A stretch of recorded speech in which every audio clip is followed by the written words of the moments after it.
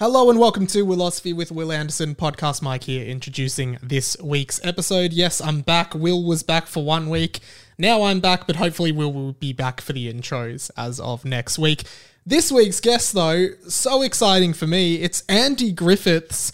Andy Griffiths is an author, an Australian children's author who has written so many hilarious books for, for young children. His current series, which started with the 13-story Treehouse, it's now up to its latest book, the 143-story Treehouse, which is available now. But for me growing up, I loved the comedy in Andy's Just series, which included books like Just Tricking, Just Annoying, Just Stupid, Just Crazy. These were incredibly fun books for kids my age who grew up in the 90s, which Will and Andy both allude to at the beginning of this chat. I thought this was a lot of fun, and I think there's a lot of good nuggets in here about how to get children more interested in reading, which is something that Andy's work definitely did for me growing up. I'd also love to say that if you want to support Willosophy, you can head to patreon.com/Willosophy, and for as little as $1 a month, you can get these episodes 1 day early and without ads. That's the best part. No ads on the Patreon feed. So definitely jump onto the Patreon as little as $1 a month. Also head to our Instagram, instagram.com/Willosophypod. And you can see all of the fantastic artwork there. And on Twitter, @WillosophyPod, you can let us know what you thought about all of these episodes. We love seeing all the feedback that we get there, so we would really appreciate it if you give us a follow and spread the word about the podcast over on Twitter. Okay, that is about all from me. I will now pass it over to Will Anderson and Andy Griffiths for this episode of Willosophy. Enjoy.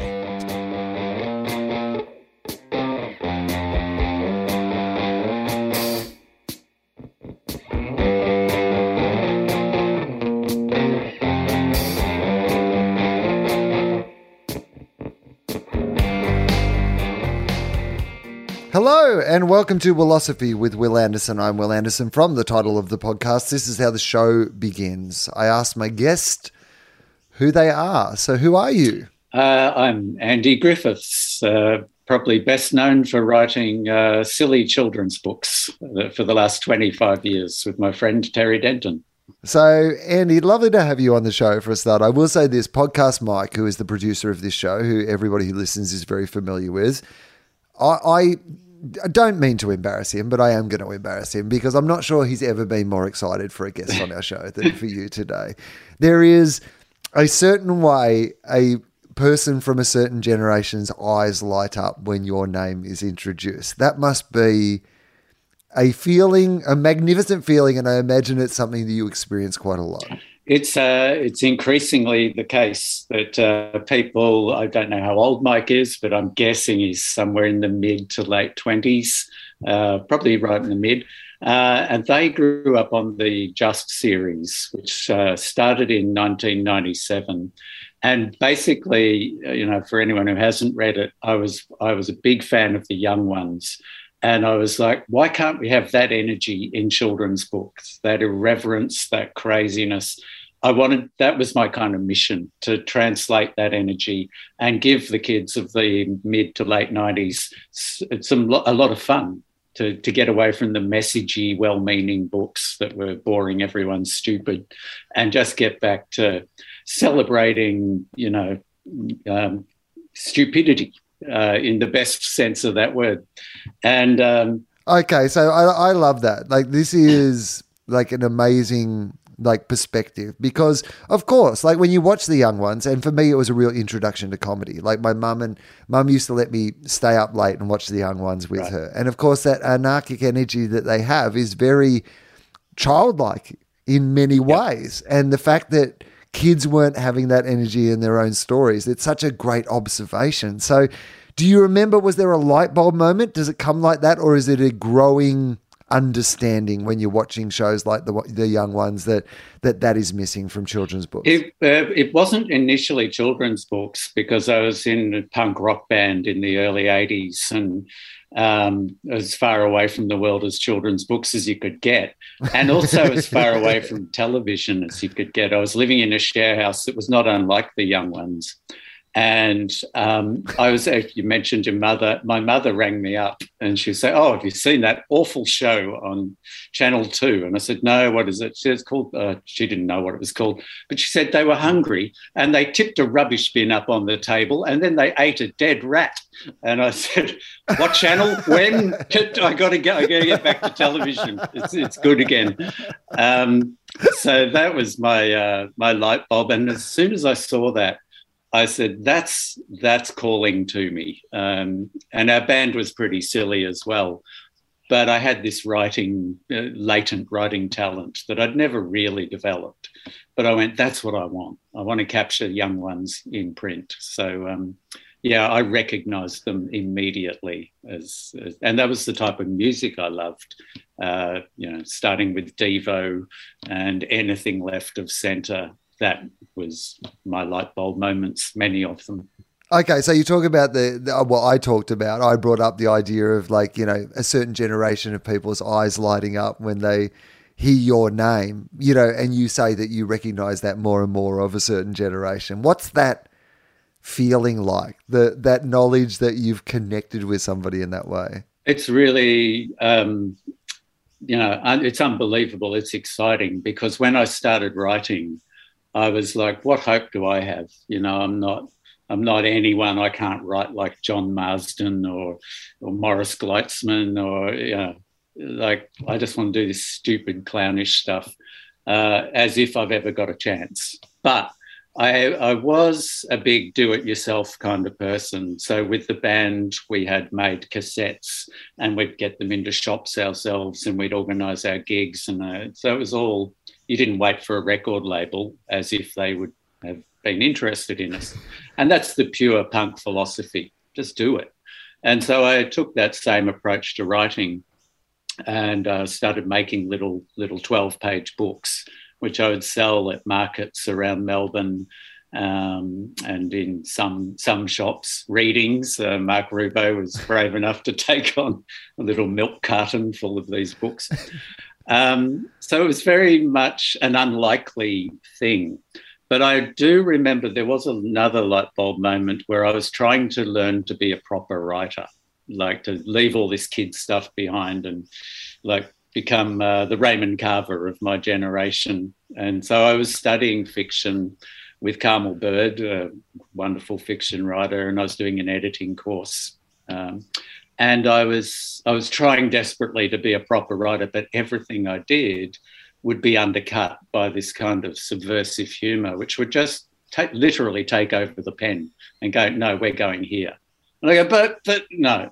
And I'll give you an example. I was very poor for a long time, just living off savings, trying to, cling to the rock face. And Women's Weekly were having a competition, write a romance story and win $1,000. So it was a short romance. So I said, how hard can that be? And started writing it. And my hero and heroine were locked in an embrace and she was melting in his arms. And then the part of my brain that I can't control just goes, what if she was literally melting? Like really, like just ends up in a puddle around his feet. That'd be funny. And needless to say, I didn't win the competition, but I did think, okay, I give up. I'm not a serious writer. I'm not a serious fiction writer. I'm a comedian. I'm a clown. And I'm really just, that's what I've got to embrace. Now, that felt like I was cutting myself off from a proper writing career or any sort of career. But I was okay with that. I was like, well, I'm just going to accept it. I'll be an outsider artist forever, and that's fine. When I'm dead, they'll discover a room full of manuscripts and they'll go, that guy was a genius. And I'll have had the satisfaction of just doing it. So, but I think that's what connected me with kids, was I wasn't trying to impress them in the end. I was just amusing myself and they go, oh, that's interesting, because they can spot a try-hard from a million miles away. And they go, nah. There's that interesting quote about children's drawings, which is that like children's drawings are often so good because they know when to stop. And I think that I get that. I get what you're saying in that, like, sometimes it's almost about knowing where to stop, going, it's funny that she melts. Like, that's where to stop. You know, you don't actually need to be this idea that, like, things need to be too overthought. I think kids can spot that. There is a legitimacy to that. And kids' imagination's very fertile. They don't actually need much detail, which is good, because I'm not very good at descriptive writing. If we got my wife, an editor, on the call, she would say, "You're not good at descriptive writing. You're not good at action sequences. You're not very good at characterization." Yeah, the man's got to know his limitations and work within them. And it suits me and what I do and kids, because I never liked long descriptive passages when I was a kid. I was like, just get me to the action, you know, get those kids, rid of the parents, get them into trouble, and I want it to happen. Yeah, there's a magic faraway tree. I don't need to know what type. It's magic. That's enough. Go. Well, that's very interesting to me. I just was recently speaking to for this show, a female comedian by the name of Laurie Kilmartin. She's an American comedian, and she's 56 years old. So it turns out that the streaming channels are not lining up to put a 56-year-old woman in the, you know, slot that they've reserved for, you know, the latest hot young stand-up. But she's released her album, very much that punk rock ethos, well, the modern version of it. You know, you can actually just release an album yourself these days, you know, and it's brilliant. Yeah. But one of the things that I loved about it, that I was saying to her, was that I couldn't see her, because I know what she looks like, and I know what someone standing on stage doing jokes looks like. I did not need to see her to enjoy it. In fact, I enjoyed it more because I got to fill in some of those details myself. Yep. Like, sometimes leaving space, as you said, for particularly a child's imagination to fill in the gaps themselves. I don't need you to do it all for me. Right. Like, yeah, he's a policeman and he's big. Okay, I reckon I can do the rest from here. Exactly. You know? You'll fill it in with your own life experience and make that little scenario your own. And I think that's what happens with a book. Is it's a collaboration with the reader and then with the author, going, these black marks on the page where, you know, we'll turn this into a story, and if you trust me, I'll trust you, and off we go. But if you don't trust them, you try to do too much and they get bored and walk away. Okay, so I'm interested in when you discovered that it wasn't going to be, can you take me back, that it wasn't just going to be a bunch of manuscripts that they found, you know, in a garage one day, and they were like, what has Andy been up to? But people actually, you know, really discovered and connected with your work. Is there a time, did it happen gradually, or is there a really identified time where you can say, this is when I knew something was happening? It was a learning experience that probably about 10 years, I'd say, from starting from the young ones, I want to do that, to having a book published in 1997. So it began in 87. And there was a lot of writing that hit the wall that didn't quite connect, but about 10% of it was saleable. It might be an article in the local paper, or you know, a story was accepted. But I began to observe they were all funny. And so that was another clue. I was like, I'm a comedian. I never thought of myself like that. I was a provocateur, but not a funny. That wasn't my whole purpose. But then I had a book of short stories accepted by an educational publisher. I tried to get them. They were all mad little 100, 200-word scenarios, dreams, instructions, how to annoy your parents, how to, you know, some bizarre dream that had no purpose other than, wow. And they said, we won't publish it as a book. And no one wanted to, because they couldn't see any merit in it. But it could be good for teaching creative writing in the classroom. So I went, okay, well, it's a foot in the door. Right. And at that meeting, they said, we'll get this guy, Terry Denton, to illustrate. He's really funny. I think you two would get along. And when I saw what he'd done, the book was called Swinging on the Clothesline and Other Ways to Annoy People. And he'd drawn the kids flinging off the clothesline, heading to outer space. And I was like, that's exactly what I would have drawn if I could draw. And so I loved what he did. And I met him on the publicity circuit. I was going around teacher conferences, and I met him and he said, you should publish a book of fiction. And I went, I want to, but no one gets me. And he said, tell them I'll illustrate whatever you do. So then I was a sort of saleable, semi-saleable package with the great Terry Denton on board. They knew they'd at least get their money back on whatever bomb of a book I put out.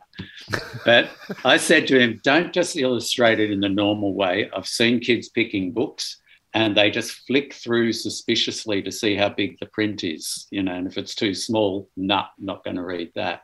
I said, put little flick pictures on the edges so that they're at least playing with the book. Because apart from what I said about trusting the reader, I didn't trust the kids at all to pick up a book and hold it for more than 5 seconds. So all of my work went into making the first line of a story utterly memorable and grabbing, but also with Terry to just do Mad Magazine stream of consciousness around the edge. And that was the beginning of the Just series, which after 10 years, when it came out in April 1997, was an instant overnight success. And yeah, right. Yeah. But even then, I was hedging my bets because I knew I was a bit of a troublemaker on the nice staid scene of children's literature. So I had one story called Playing Dead, where they're all first person present and I'm always the character. That was borrowed from Seinfeld because I couldn't write about a third person. It didn't feel real to me. But if I said, it's 7 a.m. and I'm still in bed and I should be at school, but I'm not. And you know why? Because I'm dead. Well, I'm not really dead. I'm just pretending I'm dead. And if I can trick my parents, that'll be great. So they come in and in a comic reversal, instead of making him get out of bed, they pretend to think that he's dead and to teach him a lesson, dig a hole in the backyard and bury him literally. And he jumps out and says, I'm not dead, and his dad fakes a heart attack. And so he thinks he's killed his father and he has to give him mouth-to-mouth resuscitation. And the mother's screaming, get away from him, you ghoul, zombie. And he's going, I've driven my mother insane. I've killed my father. And then his dad starts laughing and says, just tricking, son. But the comedic character was such that he didn't see this as a defeat. He went, okay, I'm wet, muddy, been the victim of an awful joke, but I got the day off school. So that was...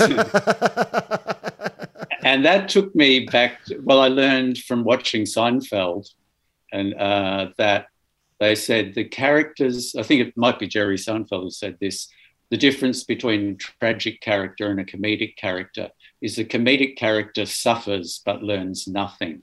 They're ready to make all the same mistakes at the end, whereas a tragic character has a realisation, I'm a goofball, a bit like Tim Smith might have had, although I think he's more a comedic character. I don't think he's learned anything. I'm a goofball. Can I please keep going just the way I was? So yeah, that was the first story, and there were others less incendiary than that. But when the book was read, everyone came back and said, we loved the book and we especially loved Playing Dead. And I went, great, because I've gone into a dark area, leavened with humour, but you need darkness to get that humour to really, pop. Okay, so I'm interested in that because the role of darkness in humour, and particularly in children's stories, is something that is very interesting to me because obviously... your grim fairy tales and those sort of stories that kids were originally raised on were often very, very dark, had very dark themes that were discussed. And then it felt like we did go away from that a little bit. But like children are quite fascinated by dark themes, right? Yeah. Yeah. And that's, this is where stories, whether they're comedic or scary, serve a really important purpose. They put a name to fears, and because to be a child is to be vulnerable, utterly dependent on the adults around you. You can't control them. They're like these giants, And so there's a certain amount of, what if my parents left me, as we deal with in Hansel and Gretel, what would that be like? How would you live and survive? And I think with Hansel and Gretel, we go into the darkness there. Parental abandonment. They find a house made of candy and they try to eat as much of it as they can. I'll count that as gluttony. An old woman who's a cannibal tries to fatten Hansel up and eat him, and then they push her into the fire, and that's murder in my book. Yeah. And so I was very aware of all this, thinking, why do we know this story so well? We remember it because it touches real fears and real emotions. They're like, not all kids are worried about being eaten, but it's good to see those intrepid characters deal with it. And so we need that in a story. And as you no doubt well know, if you build tension in an audience through that dark subject matter, a comedian can then pull the rug under it and get big laughs because the audience is like, and then, going there. And so it served comedic purposes as well as traditional storytelling needs. Okay, so when you're first starting telling stories, then it is an experiment. You're dipping your toe in the water in the way that, you're saying, will they accept this story about this kid pretending to be dead? It deals with death. It deals with like wagging school. Yep. Even on that level, there's some element of like, should we be telling some fun story about a kid who's like wagging school, right? But now, like the point you are in your storytelling journey, how does the story come about now? Like, do you start still trying to find new areas to, is there things you haven't talked about yet? Or where does I know this is the equivalent of asking a stand-up comedian, where do you get your ideas from? But I don't really... it's not quite what I'm asking you. I like to know where the inspiration for a new story comes from. Well, the inspiration for Just Tricking and Playing Dead was a real serious desire just to be stupid and create laughter and get kicked. But combined with, I really wanted kids to read. I didn't want them to just walk away and think books are for chumps. I wanted books to have the same freedom that movies, computer games, and any other electronic media had. And say, you can have both. You don't have to choose either or. So that was the underlying purpose. So once I had the green light on Playing Dead, I went, okay, I can go further. You want more of that? I can give you more of that. So then Just Annoying came about, where the kid has turned not into a practical joker, but just to a really annoying kid. He's like, this is my art, annoying people. Now, the resistance I was getting at that point was, you shouldn't tell stories about that, because you'll encourage the kids to think that's okay and they'll all go out of control. That was the battle I fought, a running street battle with librarians, parents, reviewers, everyone. And I said, that's not how kids read. They are perfectly capable of reading a story about a kid who transgresses and enjoying it in that form, but not thinking that it's real life. Just like all you adults enjoy Midsummer Murders on ABC on Friday nights without needing to go out and go, I might do a bit of murder. That seems like a fun thing. So gradually I won that battle, because I realised the effects were that kids would read more after one of my talks or encountering a book. And they went, he's joking. And kids can take a joke. And kids aren't automatons who just get something in and do it.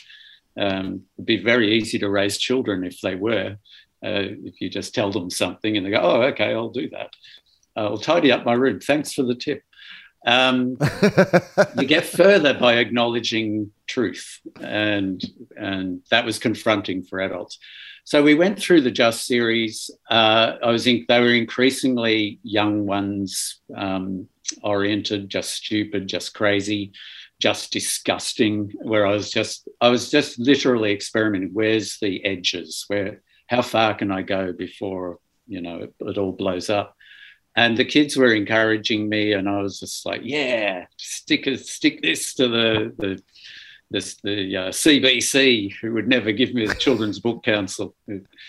Oh, no, we can do better than that.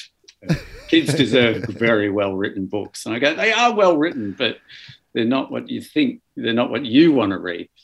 So I put out The Day My Bum Went Psycho as a joke. The kids would ask me, what are you going to write next? And I'd say, I'm going to write a serious book next. And they'd all go, oh. I would say, it's called The Day My Bum Went Psycho. And they'd all laugh.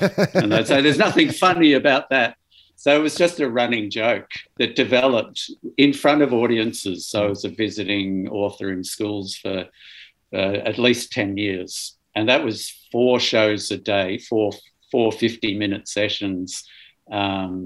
Could be a workshop, could be 3 talks, could be 4 talks, no workshop. But I was literally talking with kids every day. And so it built up from there. And ideas would come out of just messing about. So improvising with an audience. I'd say, has any of you ever had a shower? And they go, yeah. And I said, how many of you put your foot on the plug hole and tried to fill up the cubicle? Yes, I flooded it. I did this, I did that. And so I'd sense, okay, here's a new area we can go into. And I'd improvise a little story with them and then convert it into fiction at the end of the year, in my 3 writing months. But then, so we did The Day My Bum Went Psycho. That got the predictable outrage and was... reviled by the gatekeepers and loved by the kids. And you, when this is happening, like, have you moved beyond at this stage this whatever desire, as small as it might be, for I don't know, a critical approval? And are you just loving the fact? Like, are you like? I mean, I would love it. Like, if you put out a book called the Day My Bum Went Psycho and everyone hated, like all the mainstream people, like the toffs hated it and the kids loved it. To me, that would be, this is awesome. This is like the peak of my powers. I couldn't feel any better about what I'm doing. Tell me that was the feeling you were having at the time. That was exactly the feeling I had. And I was up for a fight with anyone, and there were a lot of them. And I was like fighting for children's rights to read and imagine anything. So I went back again for another set of zombie bums from Uranus. And then a third, Bumageddon, the final Pong flick, where I finally used up every bum pun in the world. No, I didn't. There was a fourth. What Bumasaur is that? A book of identifying Bumasaurs. So that was happening. And at the same time, I really wanted Terry to come out of the margins and into the spotlight, because I could sense there was this enormous potential in what he did. People were loving his marginals. And I was like, if we could combine and work together, that would be amazing. And so we started meeting every couple of weeks, sitting in a room, literally coming up with a book from scratch together. And we did the bad book, which gave us utter freedom. We said everything in the book's going to be bad. Bad characters doing bad things and bad words and bad this. And the shit really hit the fan on that one, because we did transgress, that we pushed the gatekeepers beyond what they could take. There was 2 examples. One was a Little Willie poem. Now, these are dark poems from the 1930s and 40s. Little Willie, in his best of sashes, fell into the fire and was and turned to ashes. After a while, the wind grew chilly, but nobody liked to poke poor Willie. So there's a whole raft of these. And I wrote my own. I said, Little Willie took a match and set fire to a cat. Said, Little Willie, as it burnt, I bet the cat hates that. You'd recognise that as comic understatement. And then he goes on to set fire to his bum and says, that was pretty dumb. And then sets fire to his head and says, soon I will be dead. Now, no one cared about his bum or his head, but everyone went for this cat. And they said, you're encouraging kids to set fire to cats. I said, oh, for goodness sakes, can we, read a little bit sophisticated here? But they couldn't. So I changed it to set fire to his knee. Oh, ouch, that's hurting me. No problem after that. That's fine. He's allowed to set fire to himself. He's the one suffering. So there's a morality here that if you are doing something dumb and you're the one who suffers, we can handle that ethically. But if you're just setting fire to cats and delighting in it and appearing to get away with it, even if they're fictional cats, as readers, we become very uncomfortable and go, that's not right. If I'd had the cat come back and set fire to him, I think it would have been marginally acceptable. But so this one really went crazy. I was on Current Affair. It was, I was living the dream, the bad author, and booksellers wouldn't keep it in the shops. You have to ask for it, and there was film of some guy climbing a ladder in the storeroom, getting the bad book off the shelf. I mean, you must love it because, a guy who's been in a punk band, has that DIY ethos, that sort of, I want to question the system and the way things are and the way messages are communicated. Suddenly to be, you and Salman Rushdie are both being, you have to ask for behind the counter. I did have limits, unlike Salman Rushdie. No fatwas. Everything was fine. But you must have, it must have been very, there must have been a great energy to that, I imagine. And books were being talked about and exciting and kind of a bit dangerous, and that's what I wanted to create. After that, we did a really stupid one there. We just started a poem where the same sound was over and over again. So Ed and Ted and Fred lived in a shed, and Ed liked, and Fred was a dog, and Fred bit Ed's head, and Ed's head bled. And so he said, I'm fed up with your dog biting my head. I'm leaving this shed. And he jumped into his car, which was red, and away that he fled. And Ted chased after him in a sled, and they came to a traffic light, which was red, and they all smashed into each other and ended up dead, and blood came out of them, and it was red. And I realized you could just generate a story by just sticking to that rule. It's hard work, but you get there. So I thought that would make a great children's book if you took away the dead and the red. And so we did a children's reader called The Cat on the Mat is Flat, in exactly that style. And Ed and Ted appear, but they don't smash into each other. They just fall over a cliff and end up being swallowed by a whale called Ned, who blows them out of the top of their head. So it's a happy ending. So that started a development away from outrage to, I can do other things. Mm-hmm. And there was a half a dozen experimental books, another bad book. People started getting used to it for the second bad book. The very bad book wasn't as much outrage, which was great. And then Bummer Saw and What Body Part Is That, till we hit The Treehouse, where we were actually trying to write the very, very bad book. And we would take a week away at my parents' holiday house down outside Wilson's Promontory National Park. Very desolate place, nothing else to do but write. And I said, Terry, what have you got? What have you got for me? And he had a picture of a little tiny bird holding a very large gun. And it was the cutest bird. A violent, awful gun. And I went, oh, my God, that is so funny. But there's nowhere else to go after this. We've hit the wall. We've run out of ideas. And I said, that would make a bad book. We'll just waste the reader's time telling them why we can't write the book. But we'll make a whole book out of not having a book.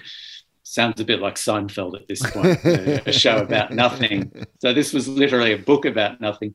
I said, and the kids are all talking about our relationship, because Terry would draw pictures of me being flattened by pianos and things. So they would ask about this. Did you know that he did this?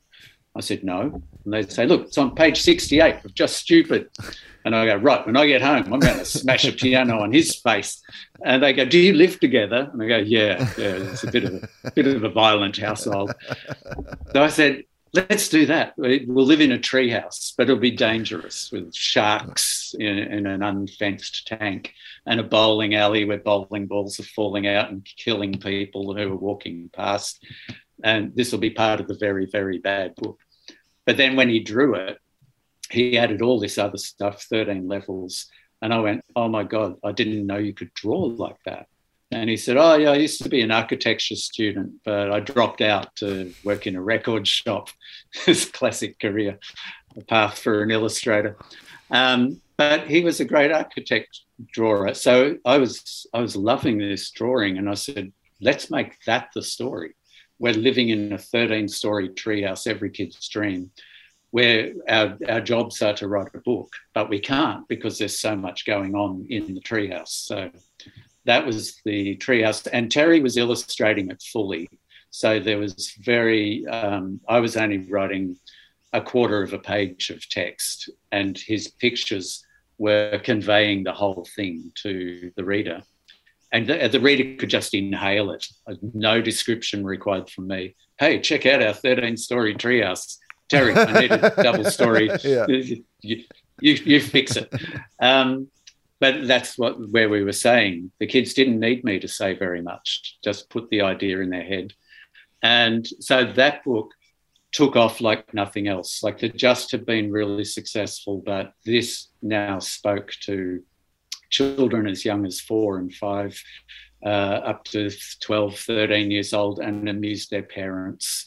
And we dialed the gratuitous violence and gratuitous disgustingness back to, I would say, about 5%, whereas the Just books were like 80%, more the better. I discovered through trial and error, it took 25 books, that you only need 5% of that. And that's enough for most people. So that was a development of sorts. And these days I would much prefer to be a well-loved author than the street fighter, because that did become exhausting after a while. And you went in kind of bracing yourself for all. Yeah, I did lose my taste for it after. It took a few years, but... Well, I mean, that's also, I think probably a very natural and healthy thing, I would hope. It might be too much to be constantly angry, but also like in that trap of constantly pushing the envelope. Like, there is a point where like the envelope, there is a limit to that. Like, it's not like you wanted to actually get to the level where you were, doing things that you felt like probably were dangerous to children. You probably know more about speaking to children than most. So, like, I mean, I don't expect you to answer as an expert. This is just, I'm asking for your personal opinion. But what do you think is the biggest mistake that parents make when it comes to getting their kids interested in books? Like, we'll start with very close to home. Like, why, like, what could they be doing better in getting their kids interested in books? Your kid may not be interested in the type of book you think they should be interested in. So I often say, look, you connect with the kid. If it's cars and engines that turn them on, a car magazine is where the energy may be. For me, it was horror comics, pre-code. Well, actually, I had 1970s horror comics, Twilight Zone kind of weirder things. But now my great passion is finding the pre-code before they brought in standards in America. Those magazines, those comics are just out of control, mayhem from cover to cover. But that was a big part of what I loved as a kid, horror comics. And they taught me a lot about storytelling and economy of words. And now it's not what a librarian would be generally recommending to children or parents. But if you can connect with where the kid is, and that involves going to a library or an op shop and buying a box full of random books and just letting them find what kind of works for them, can be a really good good place to start. And also I say, let them see you reading books, because probably, it's that thing, actions speak far louder than words. You can give them a lecture on books all you like, whatever. But if they see you reading books, taking pleasure in books, doesn't have to be James Joyce, it can be a cheap thriller, they'll go, oh, okay, well, they're reading books. And so they would be my 2 bits of advice. They're good bits of advice. Like, I mean, I think the one about particularly going to people's passions, like you said something very simple there, but I thought it was quite insightful, which is the idea of like, what type of books?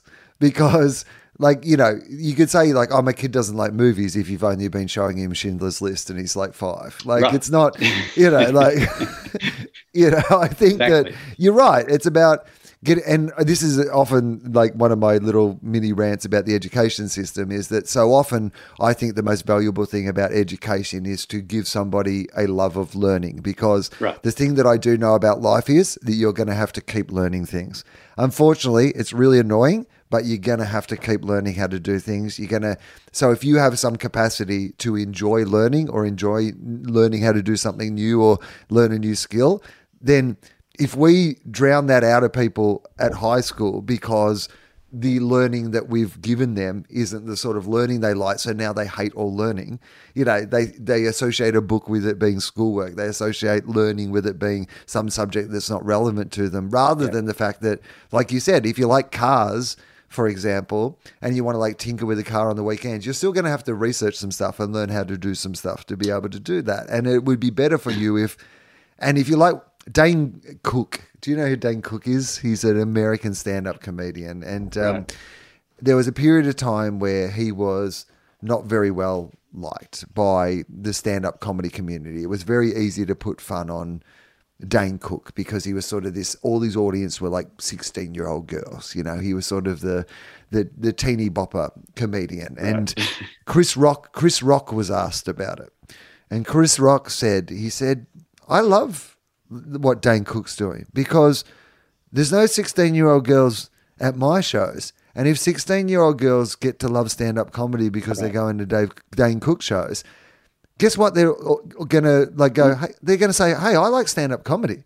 And then they're going to start looking around at other things that are also stand-up comedy and go, well, maybe I like Chris Rock, or maybe I'll go and see this other thing as well. Yeah. Which is, I think so often we potentially miss out on so many people who, like, there's so many people who would say, I don't like reading or I don't like books, who would like reading and would like books if reading and books had been presented to them in the right way in the first place. Yeah. And if they had, like, reading is not a natural skill. It's a really complex thing that our brains do.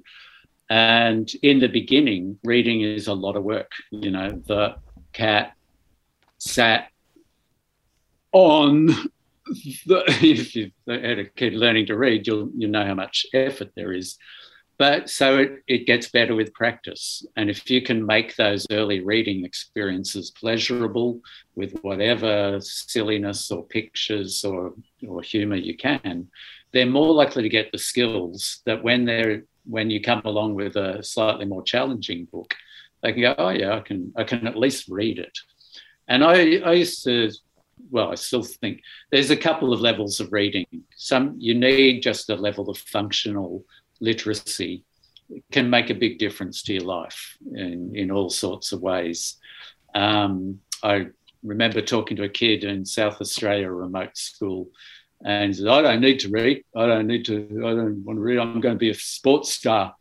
And I was like, well, you're going to need to read contracts. Otherwise, those people are going to run rings around you and you're going to be the dupe, So there's that level of reading. But then some of us will go on to embrace reading as a lifelong passion.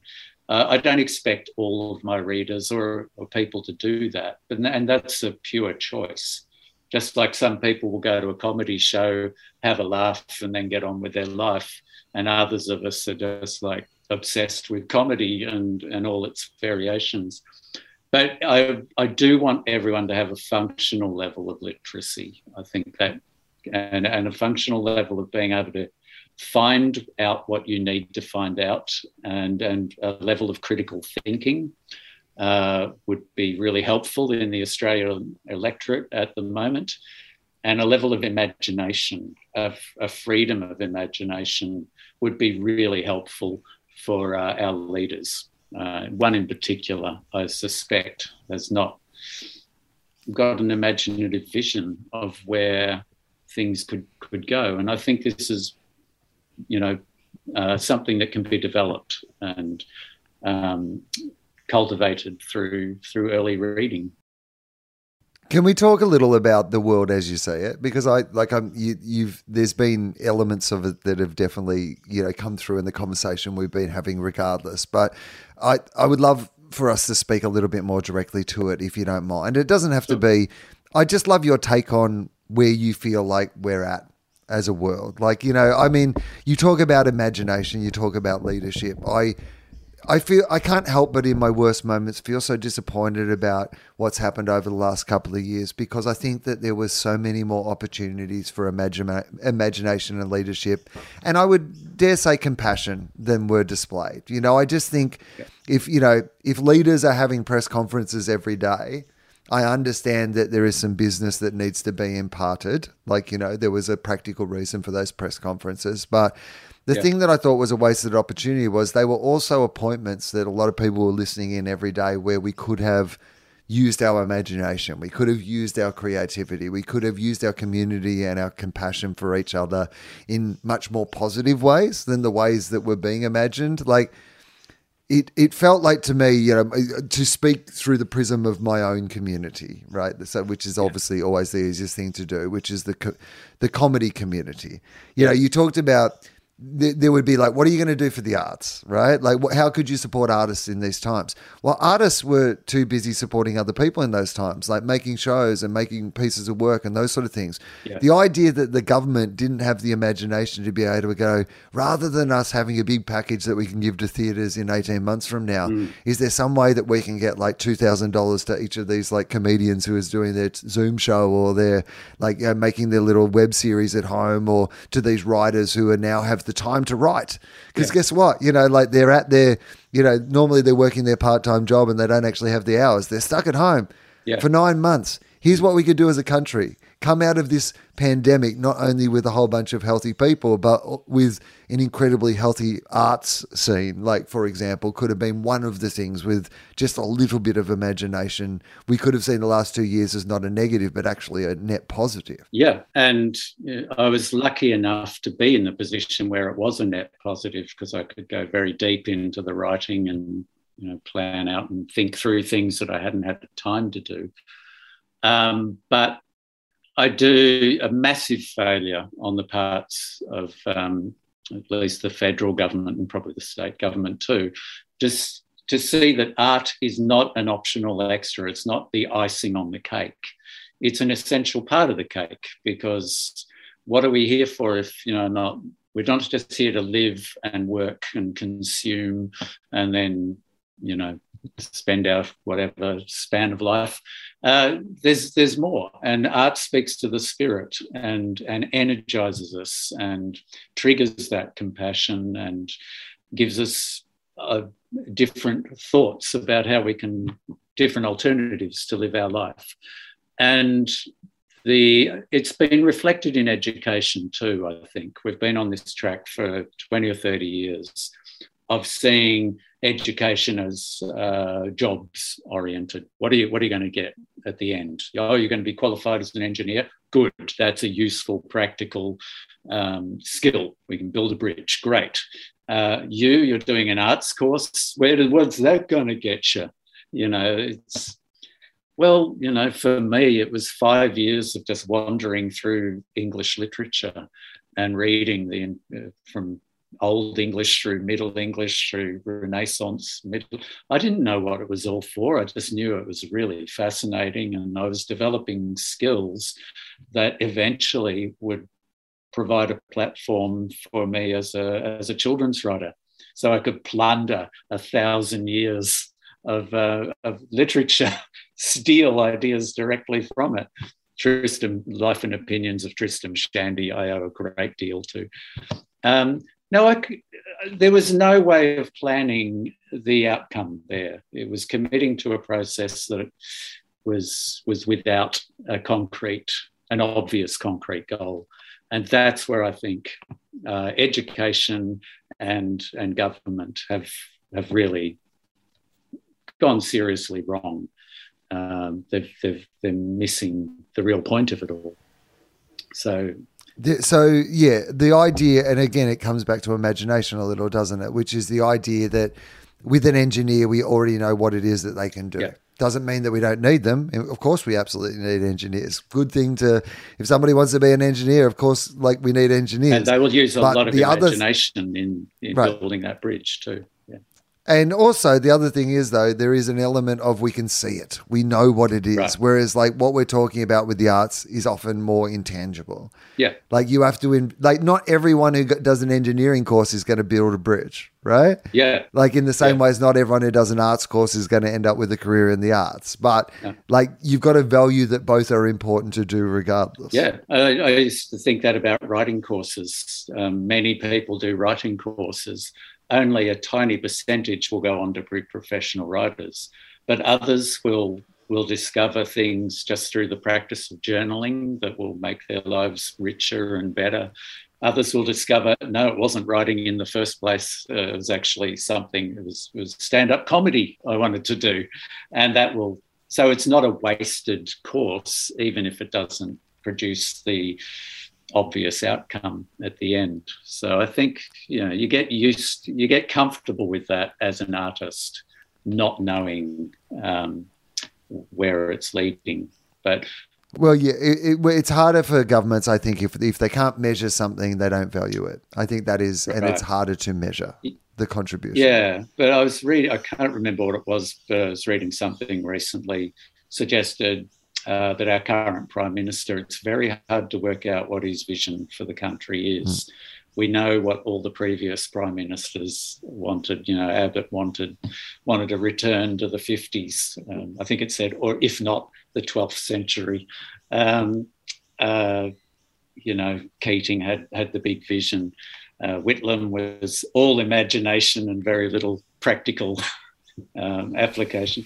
But it said they can't work out what this current leader is about. Is it just staying in power? What for? Is it because... Well, it is. And of course it is. That is the only thing that you could absolutely draw from your observations, because I think that the times that the world's just been through, regardless of what your political affiliations are, you could clearly identify two types of leaders. One who thought the whole thing was a massive inconvenience and really wanted it to be over as quickly as possible so they could get back to normal. Yep. And the other sort of leader, which was the leader who went, this is why I wanted to be the leader. Right. Because I thought that when shit went down, I would be the person who would be best to be in charge of this and try to handle it. Yeah. Doesn't mean that they got it right, but you saw that emerge in leaders in different places. People saying, no, this is why I ran to be leader. I wanted to be in charge so that when people faced a challenge like this, I could help them through that challenge. Yeah. And the person we have in charge in this country is not in that second category. No, and it's been really interesting to see the state premiers, the power go to those people who were doing far more of that leadership that we were all craving.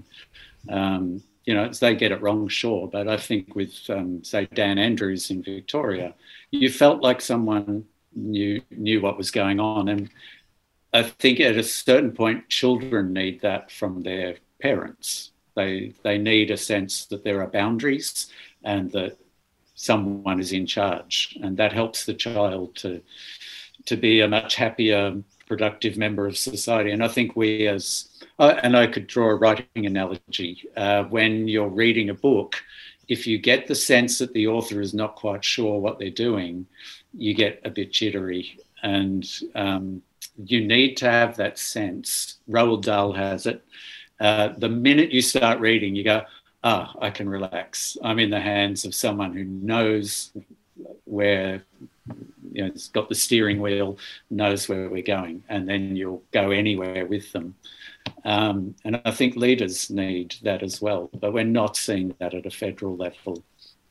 When you look at the world, you've often talked to children about scary things. You know, like, I mean, yeah, comedically scary things, but scary things, you Yeah. know. And the world, I imagine, if you're a child, would be incredibly scary right now. Like, I mean, you know, the practical, like climate change isn't something, I don't think, until you're like a teenager that you really understand perhaps like what that is. But if you're a kid, like being locked at home for a couple of years, you get, regardless of, you know, what age you are, that something scary is happening that means that you can't go to school, that you can't see your friends, those sort of Yeah. things. What are your observations of, like, you know, the world that kids are looking at the moment? It's a difficult time because normally fears are based on sort of nothing and you can talk someone out of it. Whereas climate change actually is something. And it's really tough when we're not getting proper leadership, that you feel like something is being done. As Simon Holmes a quote with Climate 200, the phrase is active hope. If we can feel like there is something we can do, feel some power, you feel much better. And if we can get a few more independents into the Australian Parliament, I honestly believe, I think that it will break the deadlock between the parties just running lines. Some more science-educated, community-minded people who are not beholden to a major party, I think, is the way through. So I'm clinging to that hope, and I do think there's always something you can do. So I'm an eternal optimist, and I'm aware that history goes 2 steps forward, 1 step back. I've seen that in my own artistic development, that it's not always linear. I wish it was, but it's not. And so the recent conference on climate, there's been some gains, and I'm not going to discount those and just focus on the doom and gloom. And I would also look at the pandemic, how fast things changed, how quickly we got used to a new way of doing things. And I think that speaks well for climate change. I think the realisation now is coming through, and we can change what needs to be done. Massive change, but fingers crossed we'll make it. But it is a I mean, time. if you want to run for Prime Minister, like, you've got a certain like group of people coming into the right age demographic to really dominate that young people's vote at the very least, I would have thought. Well, they'll have imagination if nothing else. Is there a story that you haven't told yet? I mean, I know that there will be many more stories to tell, but is there one already that you haven't told yet, or isn't the time to tell yet, or that you don't have the language to tell yet? That's a good question. I do keep getting people asking, when do we get a memoir or an autobiography? But whenever I think about it seriously, I feel like the books I'm writing now are a much more realistic portrait of what I'm about and what it's like inside my head than if I just listed the events and the facts. That would seem to me a diversion from the real business of celebrating imagination and humour.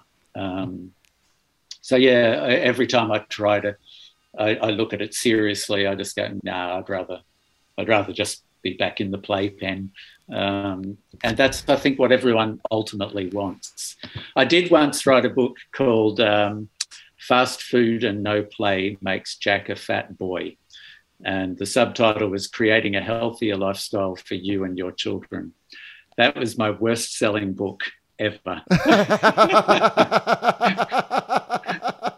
to my disappointment.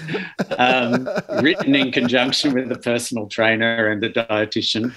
It contained the fictional story of a mother trying to get the family more healthy, and all the barriers she was facing, even in a supermarket right at eye level, all the candy.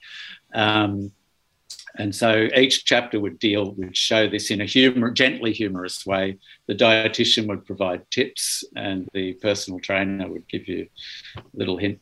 Basically, it was saying, I think we all need to move more, drink more water, eat more fresh fruit and vegetables, and that will make a big difference to people's lives.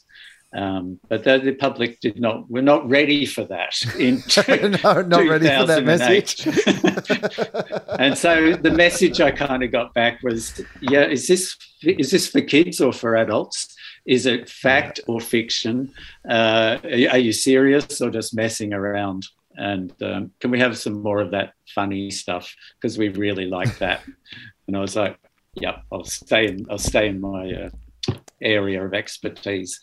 So I honestly feel if I do that, that's the biggest thing I can do for the world, I guess, is keep providing that energy and hope that I think good comedy provides. Great. So this brings us to the central conceit of the show, which is, do you have a life philosophy? Which is a broader question that really I'm asking about, what you believe your meaning of being here in whatever this is.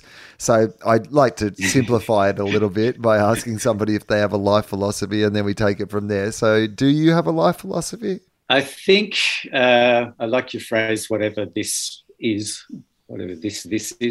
I think I don't know why we're here. I don't know what it's all about, but I'm so freaking glad I'm here. And let's milk it for all it's worth while we can. So if there's something that excites you or me, then embrace it. Go for it, because you could be dead tomorrow.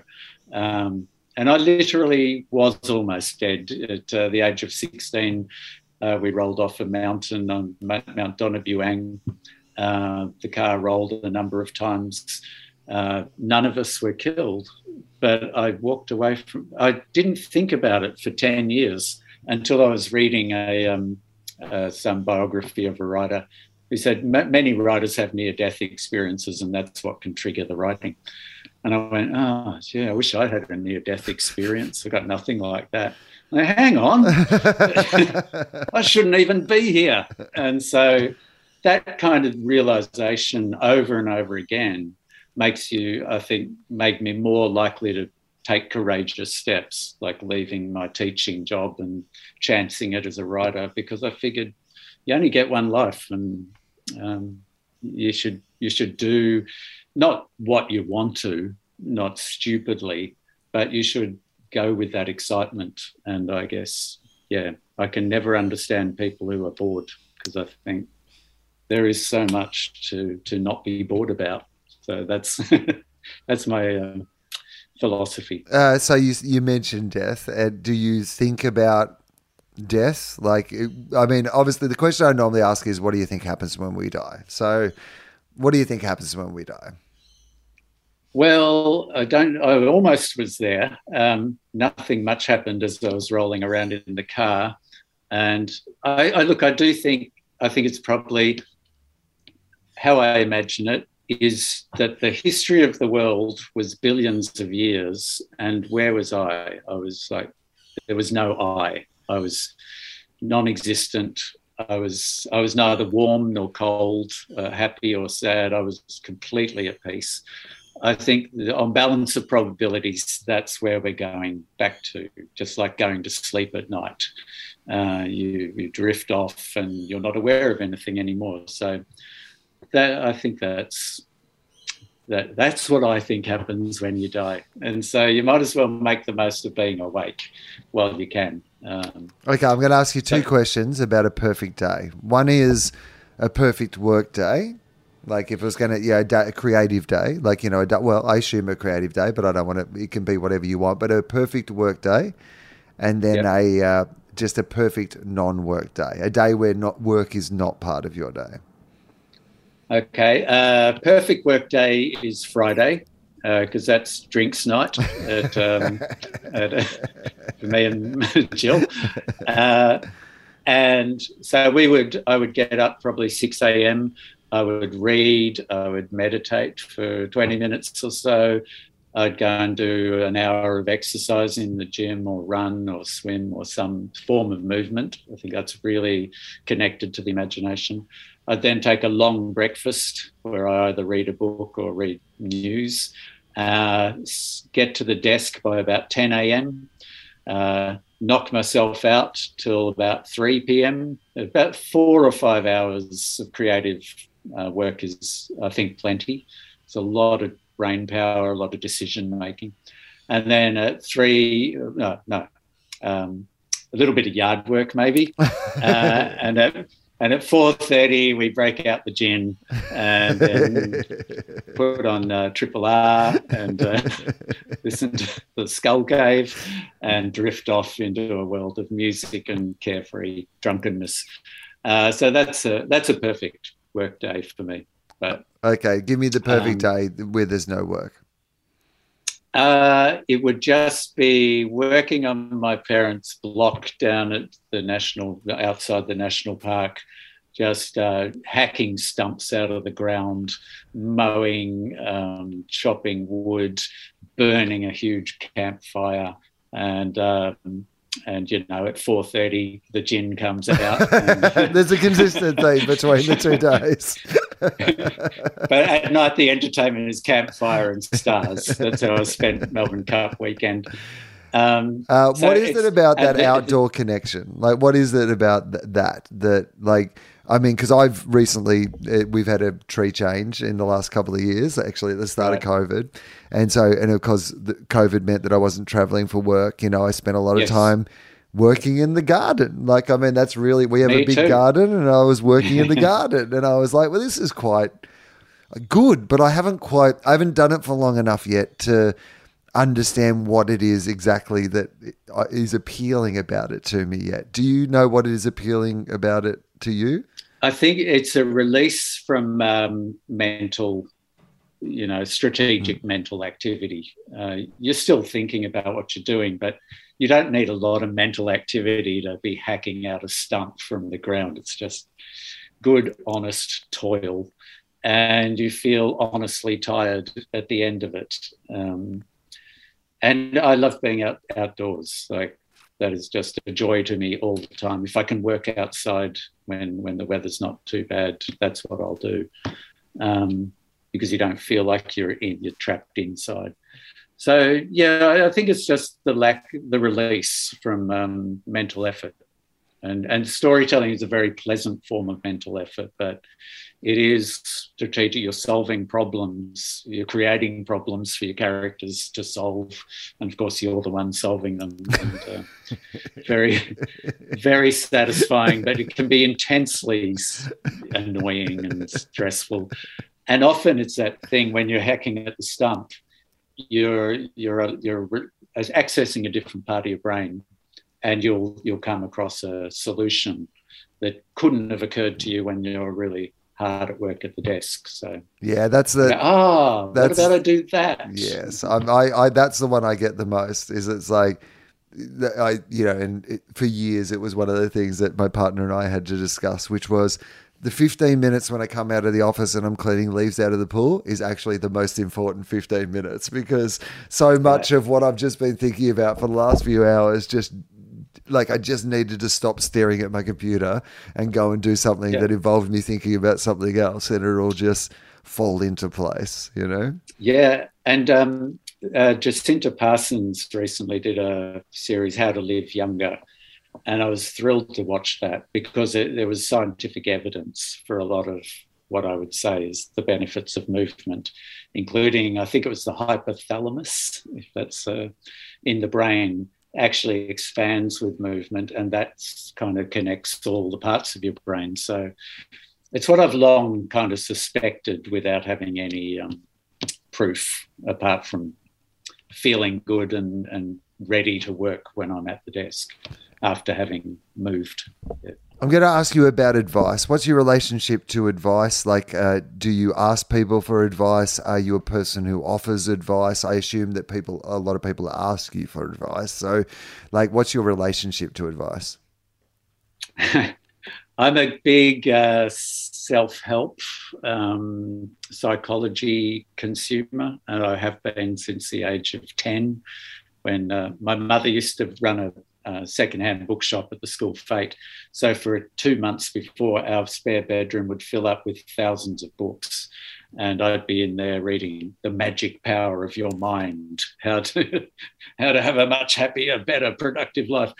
I was fascinated always by that, and I think that's been very, very helpful over the years. So I'm getting advice from books and podcasts and wherever I can get it. So yeah, I'm a big consumer of information. Advice, I will try to give it very sparingly, and I'll try to work out what sort of advice and how much the person wants. Like you get, can you read my manuscript and give me some feedback? Which of course you should say no. Mm-hmm. But the few times I've done it, you know, you give them feedback and they go, well, you've just crushed them like a bug.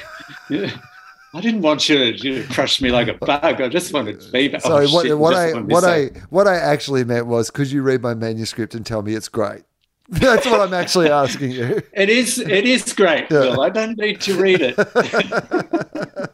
It's great. You keep doing what you're doing. Yeah. How are you at getting advice? Like, as in, like, I mean, I know you seek it out. You said that, but like, if an editor or a friend, you know, gives you advice about your work or your life, you know, it doesn't have to be like always work focused. It could be like advice about how you're conducting yourself or how you behaved in a certain circumstance or any of those sort of things that we can all get advice on. How do you accept advice? I would accept that probably grudgingly, except when it comes to manuscripts and editing. Apparently, I'm an editor's dream because I'm like, tell me how to make it better. You know, I'm too close to this to really know how it's going to come across to a third party.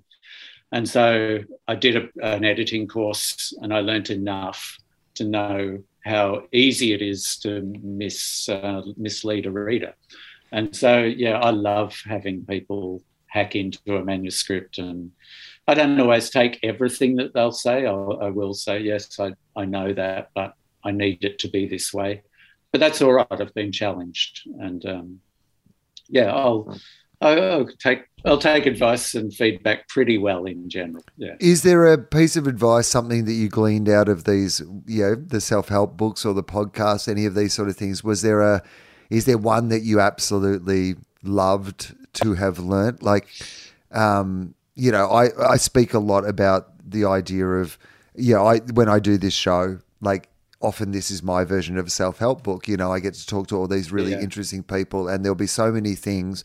There'll be something that you have said today that, you know, a week from now, a month from now, 6 months from now, a situation will arise, and I will think of that, and it will have made my life better from the fact that we've had this conversation. Is there one that you can identify that's sticky for you, like there was a real game changer?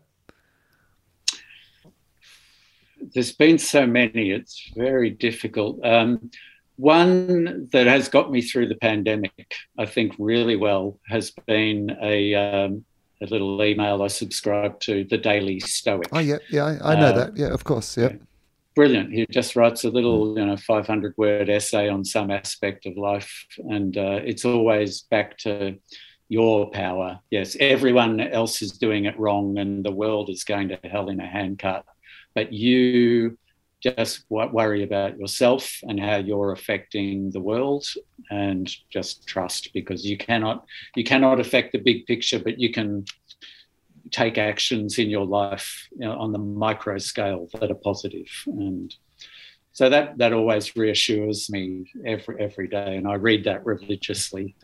Ryan, what's his name? It's Ryan someone, isn't it? Holiday? Ryan Holiday, that's Holiday. Right. Ryan Holiday. Yeah. So I really enjoy his stuff. Like, I can be a little skeptical about some of the influences in those fields. You know, that there are some people who think they know a lot more than it feels to me that they actually know. But he seems like a very well researched and interesting dude. And every time I hear or read something of his, it always is provocative and interesting to me. Yeah, and I would say Byron Katie too.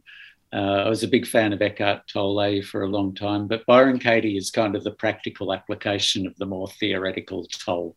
And she would just say, in any situation and you have thoughts, ask yourself, is it true? Is this thought that I'm having actually true? Can I know that it's true beyond all shadow of it? Well, yeah, it feels true. Can I know that it's true beyond all shadow of doubt? No. That guy's an asshole. Is that true? Yes. Can I know beyond all shadow of doubt? Not really. I can't see the big picture here. How do I feel when I think that thought? Feel pretty angry and shitty. Who would I be without that thought? I'd just be going through life quite happily and able to take positive actions. So just by interrogating the thought is a very calming, useful way, and it diffuses most of my anger and directs it into more positive, potentially more positive channels. And that's been great for touring. Whenever I'm touring internationally or locally, there will inevitably not be a microphone at one of the schools, and I'll be having to talk to 600 kids. And this will have been established over and over again. I need a microphone. And they'll say, oh, no, we didn't think you'd need one. And I go, the minute I start provoking these kids, they are loud and they say, oh, but the last author didn't need one. And I'll say, no, because he probably was boring them to death and they were all quiet. And so I can get really upset at that point and go, but then I'll go, is it true that I need a microphone? How do I feel with when I think that there's no microphone? How does that make me feel? I feel angry. Who would I be without it? I would be just standing here in front of 600 kids who need entertaining. And so then I make it my art to make the best of that situation, despite the fact that there is no microphone. So the particular time I'm thinking about was in Brighton in the UK. And I said, well, okay, I can't make everyone suffer and feel bad. I'm going to do my act, but I'll just go really slowly. I'll wait for them to laugh and I'll wait for them to settle down. I got only halfway through the talk by the end of the talk. But no one knew. They thought it was the greatest day ever. So that's how our thoughts can defeat us and how we can question. So that's probably great. That is I've got from all. That's a great answer, mate. Thank you very much for that. I have, as close as I have to a little self-help, hang in there, cat on the wall slogan is this little lump of metal that I have had on my desk for 20 years. And it is inscribed in it. It says, what would you attempt to do if you knew you could not fail? So I'm going to ask you that question, if you don't mind. What would you attempt to do if you knew you could not fail? I guess what immediately comes to mind was taking the leap from being an English teacher to taking the chance to become a writer. It seemed utterly hopeless. I probably was aware I could fail, but I was like, I get one life and I've got to have a shot at this. And if I fail, I fail, and I'll go back and happily teach for the rest of my life. But at least I'll know. So that was probably the biggest, scariest thing I've ever done. And I couldn't see how it would turn out. Even to the end of a week when I was living off savings, so it was about 2 years in the early 90s. If I thought about the future, I would get very panicky. I'd go, this is stupid, the most cliched, I'm going to leave my job to become a writer. Yeah, right. But I would just go, no, I'm just going to do my day's writing. I'm going to take that walk, which diffused a lot of that anxiety every single day. So, that would be my answer to that. I've been able to fashion a life out of doing exactly what I want. Final question. Thank you very much for doing this. This has been a great pleasure. I've very much enjoyed talking to you about all these things. So thank you very much. Enjoyed talking to you too. Is there anything other than your books that you would like to plug, by the way? Obviously, we'll give the books a proper plug, but is there anything else that you would like to plug while you're here? Climate 200. Can everyone please donate money to the cause of getting more independence into Parliament so we can get some real action on climate change, because that's what we really, really need. Final question of the show. So I have a time machine. I can take you to any point in the future, any point in the past. It's one trip. It's a round trip. No restrictions really. So like you can go back and visit yourself, but you can ignore yourself completely and go to a different time in history or in the future. The only restriction that I put on it is this. I'd ask you to do something selfish because yes, you could go back and warn people about climate change or, kill baby Hitler or whatever. But let's just assume we're going to send back more qualified people to do those things. You get to do this for fun. Would you like to go forward in time or backward in time for a start? I get very nostalgic for the early 80s and probably the punk alternative rock scene in Melbourne. And I'd go straight to the Astor Theatre, early 1982. I think I'd need to check that before we start. We'll do some Googling. Early 82, I would see the birthday party in full demonic splendor and force at the Astor Theatre. That was just a moment my whole world cracked open and I went, oh my God. It's like the gates of hell have been opened and I'm peering into it. It was like nothing else. So, I can get that feeling a lot just by turning the stereo up, but I'd probably go back to that night and just experience it with the knowledge that this was going to be one of the greatest nights of my life. Well, Andy Griffiths, it's been an absolute pleasure to talk to you. Thank you so much for joining the show. Thank you very much, Will.